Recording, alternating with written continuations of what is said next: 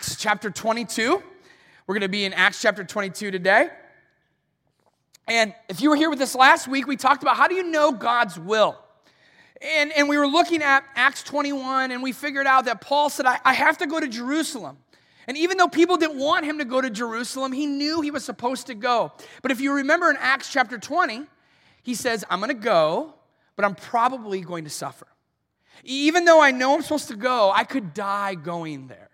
And when you know it, after they warn him in Acts 21 not to go, he still goes. And then at the end of Acts 21, we find out that there were suffering and that people didn't want him to go there. And so look what happens at the end of Acts 21 to set us up to Acts 22.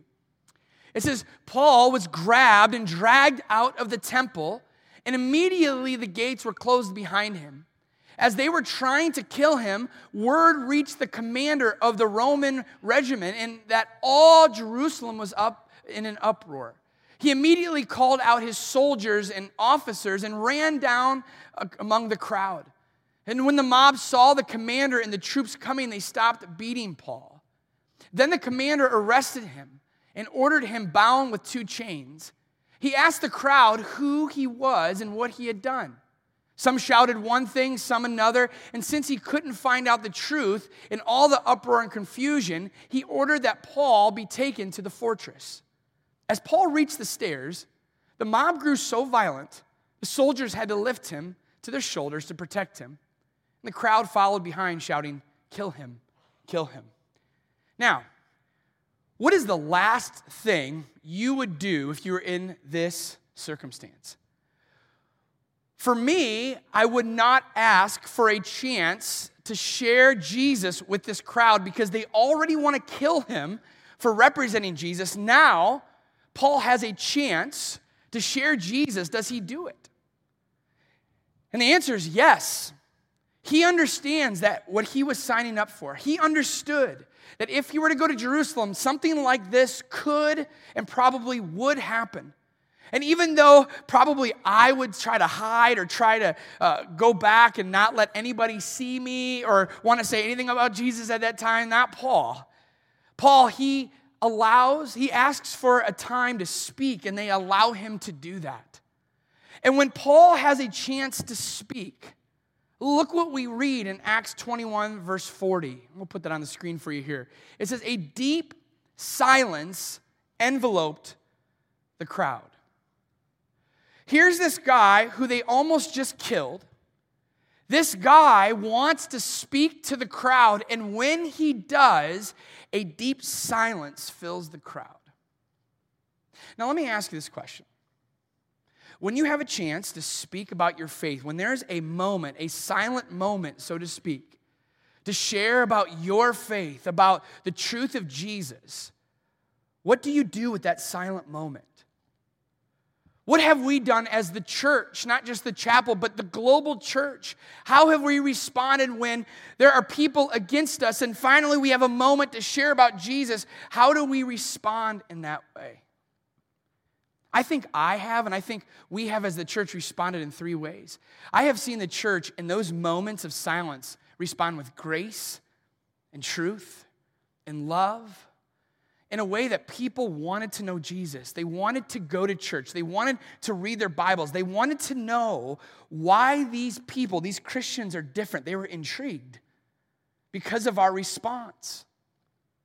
I think there's other times where at least I do this, where we respond to the silence with silence. We want to share about our faith. We want to share our story. We want to tell people about church. We want to do these things, and then we don't say anything at all out of fear that what if somebody does what they did to Paul? Or what if they exclude us? What if they make fun of us? What if they don't want to be our friends anymore? So sometimes we respond well. Sometimes we don't respond at all. And there's other times where, let's be honest, we've responded poorly. Imagine the times where you and I or the church had a chance to share about the grace and truth and love and forgiveness of Christ, and we blew it. Maybe we wanted to respond with a lot of truth and not a lot of grace, where Jesus says it's both and. Maybe we've judged people when we said, man, God didn't judge us when he welcomed us into the house of the Lord and into his family. There are ways that you and I can respond, either poorly, silently, or like we're going to see here with Paul, in a way that brings glory to God. Is it going to be easy? No. Will people maybe exclude you? Yes, but there's still a way to show people the love of Christ even when it gets difficult. And so what I want to do with you today as we look at Acts 22, in light of what we just read, I want to give you 4 specific ways that you and I can respond like Paul. That in a situation where you're met with silence, when you have a moment, whether you're responding to a text or on Facebook or you're at work or you're with a family member, we have holidays coming up and they start talking about your faith. How do you respond? I want to give you 4 ways. So jump into Acts 22 with me. About the first 15 verses or so we'll look at this morning. Here's verses 1 through 2. Brothers and esteemed fathers, Paul said, listen to me as I offer my defense. When they heard him speaking in their own language, the silence was even greater. If you want to respond like Paul in the midst of the silence, if you want to use that opportunity to bring glory to God, the first way you and I do that is to demonstrate care and calmness, just like Paul does. Now, let me go back to the verse for a moment. Do you see where it says, when they heard him speaking in their own language? You see, when Paul was speaking to the Romans, he spoke in Greek. But this angry mob is a bunch of Jewish people, and so what does he do? He speaks in Aramaic, which would have been the common language of the Jews of that day. He speaks in a way that shows care. He doesn't use words that are above them. He doesn't speak in a different language for people to be like, what's this dude even talking about? He shows care in that he kneels down to their level and respects them by speaking their language. And then he goes on to address them about Jesus. That's what happens when you speak like Paul. You are thinking to yourself, how can I show care? How can I meet people where they're at? Not speaking in a way where people have to decode what you're saying about Jesus. No, it's very clear. You're speaking in their language, so to speak. A way that I think about that just allows me to say, okay, this is how you do it. I think about Chapel Kids for a moment. Right now, if you have kids or grandkids or nieces and nephews down there, the leaders are not just standing up and talking like adults. They're having crazy fun down there. They're giving out treats and candy, and they're reading the scriptures and having fun with them and dancing and singing and playing games, all to get to their level and speak about Jesus. Because if I spoke to them the way I am now, all of them would be running around crazy and bored. You may be bored in here too. Thank you for sitting though, okay? But for them, we need to get down to their level and speak, because what does that do? That shows care. It shows that the gospel is for them right where they're at. I love that about our chapel kids. Our chapel students does the same thing. How you speak to people, you get down to their level. You're not demeaning them. You're caring about them. But it's not just care. It was also calmness. The crowd wants to rip Paul's head off. And when he goes up to share about Jesus, he doesn't start by saying, hey, you bunch of idiots, let me tell you the truth about Jesus. He doesn't say that. He responds calmly. Because you and I know, when we start to respond in an elevated way, all that does is shut off a person and lead to an argument. When someone responds negatively to you or poorly to you or gets a little heightened, what does that do? That gets your blood pressure rising. You're like, okay, you want to fight? Let's fight. Paul doesn't want to fight. He speaks caring and calmly to these people. So hopefully they lean in.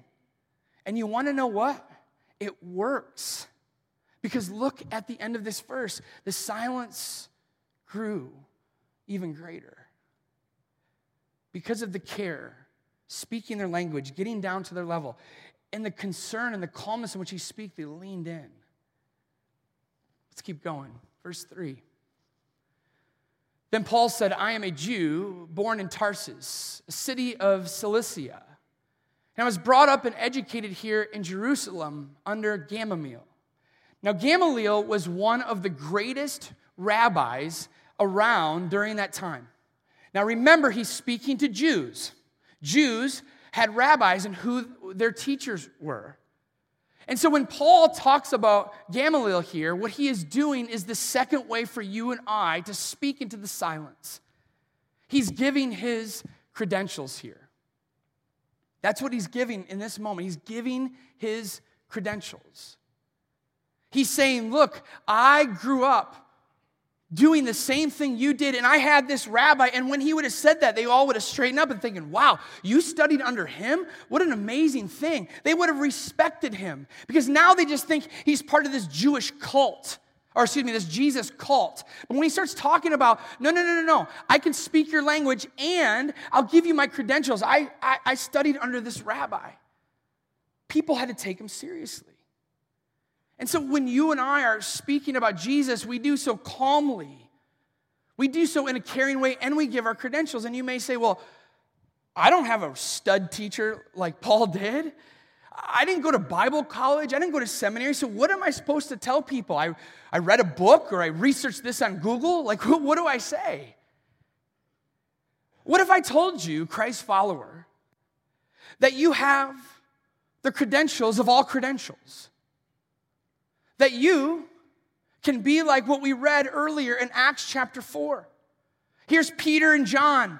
They're taking this Jesus way to the people. And people recognize something about Peter and John. Let's go back to Acts 4:13. The members of the council were amazed when they saw the boldness of Peter and John. Peter and John are standing before this council. They don't know what's going to happen. They could be killed. And the council was like, wow, these people are going for it. They're talking about this Jesus guy. They don't care how people think about him. Well, how can they speak that way? Well, look at the end of verse 4:13. For they could see that they were ordinary men with no special training in the scriptures. You and I are just ordinary people. We work hard and we try to do our best in this life and we try to raise our family with good morals and we just try to do the right thing. We're just normal American people. But what was different about them? They also recognized them as men being with Jesus. No Bible college, no seminary. Those things are great. But you don't have to have the credentials of Paul or a pastor in order to speak about Jesus. If you're spending time with Jesus and you are a student of him, people will recognize that you've been with him and they will respect you. They may disagree with you. They may not even like you. But because you're growing to be more and more like Jesus, your credentials are already there for you. It's your life and how you live. That's why at the chapel we say if you want to grow with Jesus, you have to get into the 4 growth environments. We say that's the row, the circle, the chair, and then you go. The row is where you're at right now, listening to the scriptures, worshiping God as a body of Christ. The circle is when we get into a serving team or we're in a connection group and we're opening the scriptures together and we're growing together. And when you have an issue in your life, you don't always have to call a pastor because you know you have different people on your group and on your serving team on speed dial to care for you. And then you spend time in the chair, whether that's in the morning before all the chaos of the night or day, or at night when you're going to bed or throughout the day, you're with Jesus in the scriptures. And in the row, in the circle, in the chair, you are becoming more like Christ. And when you do that, you now have the credentials to go and tell others about Jesus. People will respect you just like they respected Paul because you're studying under the greatest rabbi to ever live, who is Jesus. So in the moment of silence, how do you respond? How can you make sure that you're doing what God's asking you to do? Well, you respond calmly and with care. You give people your credentials, which is your life after you spend time with Jesus. Acts 22, 3-5. Paul goes on to say, I've become very zealous to honor God in everything I did, just like all of you today. And I persecuted the followers of the way, hounding some to death, arresting both men and women, and throwing them in prison. The high priest and the whole council of elders can testify this is so. For I received letters from them to our Jewish brothers in Damascus, authorizing me to bring the followers of the way from there to Jerusalem in chains to be punished. And you're thinking, wait a minute here. You're trying to sell Jesus. You're trying to tell people that Jesus is the way, and you're telling them what you did before? What are you doing? You're telling people that you killed Christians? Like, why are you saying this? Well, it's very masterful. It's one of those things that if you want to speak about Jesus, you have to do this. And what Paul does is so good. He establishes common ground with them.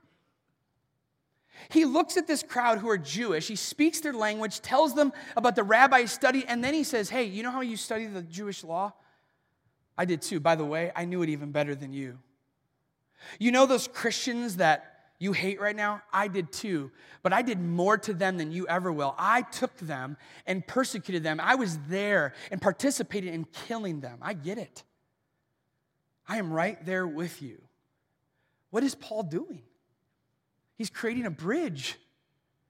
He's saying, here's who I was, here's where I was, and now he's going to build a bridge to get where he wants to tell them about Jesus. But if you don't recognize where people are, you'll never allow them to walk across the bridge to where you want them to be. You have to meet people where you're at. You have to explain to them that you understand their language, and you need to get on their level to say, look, I get it. That's why one of my favorite things to do when I'm telling my story about Jesus, I never talk about me starting off as a pastor or coming to Christ. I always say, man, I got to tell you where I was in high school. I go back to my loneliness. I go back to my emptiness. I go back to the times where I thought about taking my own life. I go back to those times to say, I get your despair. I get what life was before Jesus. It's establishing common ground. It's meeting people where they're at to know, here's where you are, but here is where you can go. You know who's a master at this? Was Jesus. One of my favorite stories in the Gospels is how Jesus called Matthew. If you know Matthew, Matthew's occupation was a tax collector, which simply means he ripped off everybody. He was actually one of their own people, the Jews, hired by the Roman government. He worked for the Roman government where people hated in order to rip off his own people. I mean, he was a scumbag. And where does Jesus go? He doesn't say, hey, Matthew, I'm going to be over here. If you want to come follow me, come find me. He goes to the tax collector booth. Matthew just ripped off one of his friends or his family members, and there's Jesus. He said, I want to go to your house, have dinner. Say, what? Do you know who I am? Do you know what I've done? I want to go to your house for dinner. Goes to Matthew's house for dinner. There's more tax collectors, more sinners, people who are on the fringe of society are there, the religious leaders of the day. They go and they're like, what are you doing, Jesus? How could you have dinner with these people? And Jesus is like, you don't get it. I'm establishing common ground with these people. I want to show them what they can have, but I need to meet them where they're at now.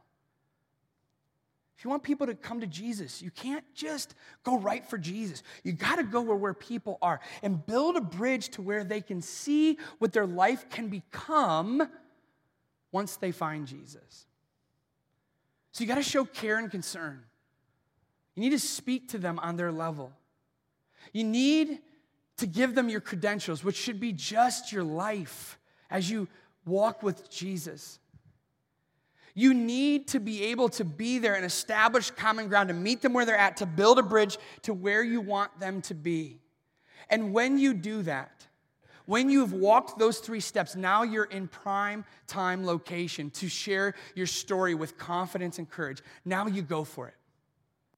You've established common ground. You've spoken their language. You've done everything you can to help them understand where you were, and now you show them where you are now.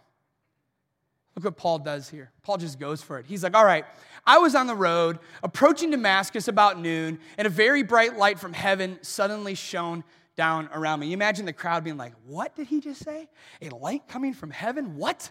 I fell to the ground and heard a voice saying to me, Saul, Saul, why are you persecuting me? "Who are you, Lord?" I asked. He had no idea. The voice replied, "I'm Jesus the Nazarene, the one you're persecuting." The people with me saw the light, but they didn't understand the voice speaking to me. And I asked, "Well, what should I do, Lord?" And the Lord told me, "Get up and go into Damascus, and there you will be told everything you are to do." I was blinded by this intense light and had to be led by the hand to Damascus by my companions. A man named Ananias lived there. He was a godly man, deeply devoted to the law and well regarded by the Jews of Damascus. And he came and stood beside me and said, "Brother Saul, regain your sight." And then at that very moment, I could see him. And then he told me, "The God of our ancestors has chosen you to know his will and to see the righteous one and to hear him speak. For you are to be my witness, telling everyone what you have seen and heard." So there's Paul. He just says, "This happened to me. I don't know if you believe it or not. I'm just telling you my story. You've seen where I've been. You know that I was one of you. But now I'm here." And then Paul says, "By the way, I need to go and share about Jesus with the Gentiles." Now, Gentiles were non-Jews. And when the Jews heard that, they went from silence into an uproar. Because look what happens in verse 22. The crowd listened until Paul said that about being a messenger to the Gentiles. They all began to shout, "Away with such a fellow, he isn't fit to live." They yelled, threw off their coats, and tossed handfuls of dust into the air. And when you read that, you're thinking, that's why I don't share my faith. Hey, I'll speak their language. I'll establish common ground with them. I'll tell them about my past. I'll tell them that I read the Bible and stuff, but then when I start really telling my story and telling people that Jesus is the only way to heaven, and I really go there, these people are going to brutally murder me. Maybe not with their literal murder, but with their words or how they just ice you out of their life or they exclude you, those kinds of things. You're like, that's why I don't want to share my faith. What I would say back to you is I understand. In fact, not sharing your faith is the easy way to go. But if you are a follower of Jesus, the word easy is not found in the Gospels. Jesus says, if you want to be my follower, you'll follow me by doing what? Picking up your cross. It's a death to self. But you're not losing yourself, you're gaining yourself in Jesus. But it's going to be very, very difficult. And Paul knew that, and he spoke about the truth. And yes, in that moment, the crowd wanted to kill him, but go back in Acts, how many times Paul did get to share people with Jesus, and definitely different ways we don't even have in the Bible, and many people followed Jesus because of Paul's ministry. And so you're right, there are going to be times where you do all the things I told you, you share your story, or you live your faith out loud, and people are going to want nothing to do with you. But there are going to be people who resonate with your story. There are going to be people who are desperate to hear about Jesus. There are going to be people that you finally share Christ with, that someone says to you, you don't understand how much I needed to hear this. There will be people that you finally share your story with, and all of a sudden, you say, "Man, I would love for you to go to the chapel with me someday." And they say, "Okay." And you're like, "Excuse me? What did you just say?" Don't buy the lie that sharing your faith equals pain. Actually, sharing your faith may lead to pain, but it also may lead to their glory. And by living out your faith out loud, you never know what may happen. Let me tell you this story. I went to the Holy Grail, a.k.a. Chipotle, with a high school student the other day. His name's John. John goes to our youth group here. He's on Perkins' football team. We're good friends, and we met for Chipotle, and I went outside because it was a nice day and put our trays down, and Sam was there. Sam is one of our young adults that goes to the chapel. I connected them, said hi to them, and then I did what I always do when I go out to lunch or where I'm everywhere. I go to the bathroom because I go like every 10 minutes. And so I said, "Hey, I have to go to the restroom." So I leave. This is part of the story, by the way. You're like, "Why are you telling me you went to the bathroom?" It all makes sense in a minute. I left, went to the bathroom, I came out, and this guy was standing there. His name's Mark. Mark's talking to Sam and John, and I'm thinking, what's going on here? And Sam right away introduces me to him. And I can tell the way Sam introduces him to me that he's introducing me as one of the pastors of the chapel. So I say, hey, I'm Eric, one of the pastors of the chapel. And wouldn't you know it, he stands and he points down to Sam, who's enjoying lunch by himself on lunch break, and he says, this guy right here was praying before his meal. He bowed his head to pray. He could have just prayed silently, or didn't have to pray at all. He bowed his head to pray because he gave thanks to God for his food. This guy saw it and was like, that is incredible. You don't see this in kids his age anymore. I said, you're so right. He's like, I just recently moved into town. I said, where do you live? He goes, I live in Vermilion. I work at the railroad in Bellevue. I said, that's great. You know what he said next? I'm looking for a church. I said, I know a church. I work at a church. You should come check out my church. It's really cool. And the guy said, what time is it? And I told him the time. He goes, I may be there. I said, we'd love to see you. And we talked a little bit more, and he left. And I looked at Sam, and I looked at John. I said, first of all, you're going to hear this in the sermon this Sunday, so don't be surprised about that. And the second thing is, I looked at Sam. I says, that's why you live your faith out loud. That guy could have just ridiculed him, could have made fun of him, could have yelled something at him, and that's happened. But it led this guy, who is new to the area, to possibly discover Jesus at the chapel. So you have a choice. There are going to be many silent moments in your life where people may be against you, but they give you an open door to share Jesus. Share with care for the other person. Care and concern. Give them your credentials, which is you spending time with Jesus every moment, every day. When Sam prayed, that was out of his life with Jesus. He was giving his credentials by bowing down and praying.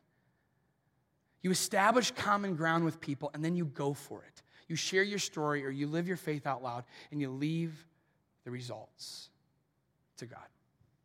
Let's pray together. Lord, I just thank you so much for this text, just to show us that Paul had a chance in the silence to speak. And we have so many opportunities to share our faith, whether on social media or over a text conversation or over lunch at work or around the dinner table with family or a stranger when we're sitting next to them at one of our kids' ball games. We have so many opportunities to share about you, Jesus. First of all, we just say sorry for how many times we've stayed silent. And we say sorry for how many times we've blown it. But give us another chance, Lord, and to follow Paul's footsteps. Thank you, Jesus. In your name. Amen. Guys, K5 booth out there.